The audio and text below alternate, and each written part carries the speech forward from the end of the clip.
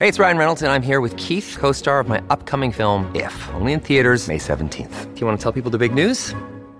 All right, I'll do it. Sign up now and you'll get unlimited for $15 a month and 6 months of Paramount Plus Essential Plan on us. MintMobile.com/switch. Upfront payment of $45 equivalent to $15 per month. Unlimited over 40 gigabytes per month. Face lower speeds. Videos at 480p. Active Mint customers by 531.24 get 6 months of Paramount Plus Essential Plan. Auto renews after 6 months. Offer ends May 31st, 2024. Separate Paramount Plus registration required. Terms and conditions apply if rated PG. This is Michigan News from MLive, and I'm Jessica Shepard with your headlines for Monday, October 21st, 2019. Today, we take a look at Michigan's birth rate, which hit a record low last year. Gale warnings issued for the Great Lakes with a possibility of 26-foot waves, and bedbugs found at a Michigan college. Michigan had 110,093 births in 2018, the lowest number since 1941, according to state data. Meanwhile, the state's birth rate, which looks at births in relation to population size, is at a record low. Yes, lower than during the Great Depression.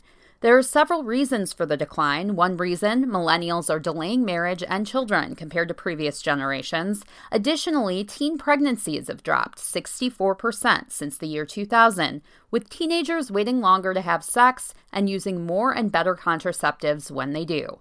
Experts are somewhat concerned, though, since the current fertility rate of 1.7 births per woman has fallen below the replacement rate of 2.1, the number needed to maintain a stable population. Gale warnings have been issued by the National Weather Service for the Great Lakes surrounding Michigan as another high-wind fall storm system takes aim at Michigan.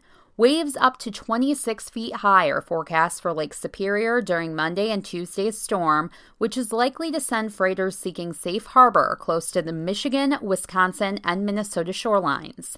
Gale warnings are issued when winds are forecast to gust between 39 and 54 miles per hour. The storm system that whips into Michigan on Monday and sticks around until early Wednesday is expected to bring rain, high winds, and big waves that are predicted to eat away more dune land along shorelines, the NWS said. Last week, a powerful storm combined with near-record high Great Lakes water levels made for the most shoreline destruction during a storm since 1986. The NWS said some of the sand dunes on Lake Michigan lost 30 feet of dunes in 12 hours during the storm. And finally, bed bugs were recently found at a Michigan college. Officials at Mott Community College have removed chairs from a building on the Flint campus after they were notified of bed bugs found on the furniture. An email sent out Friday by the college discusses the discovery of the bed bugs in the Mott Memorial Building student lounge. According to the email, the chairs were removed from the lounge and were being treated.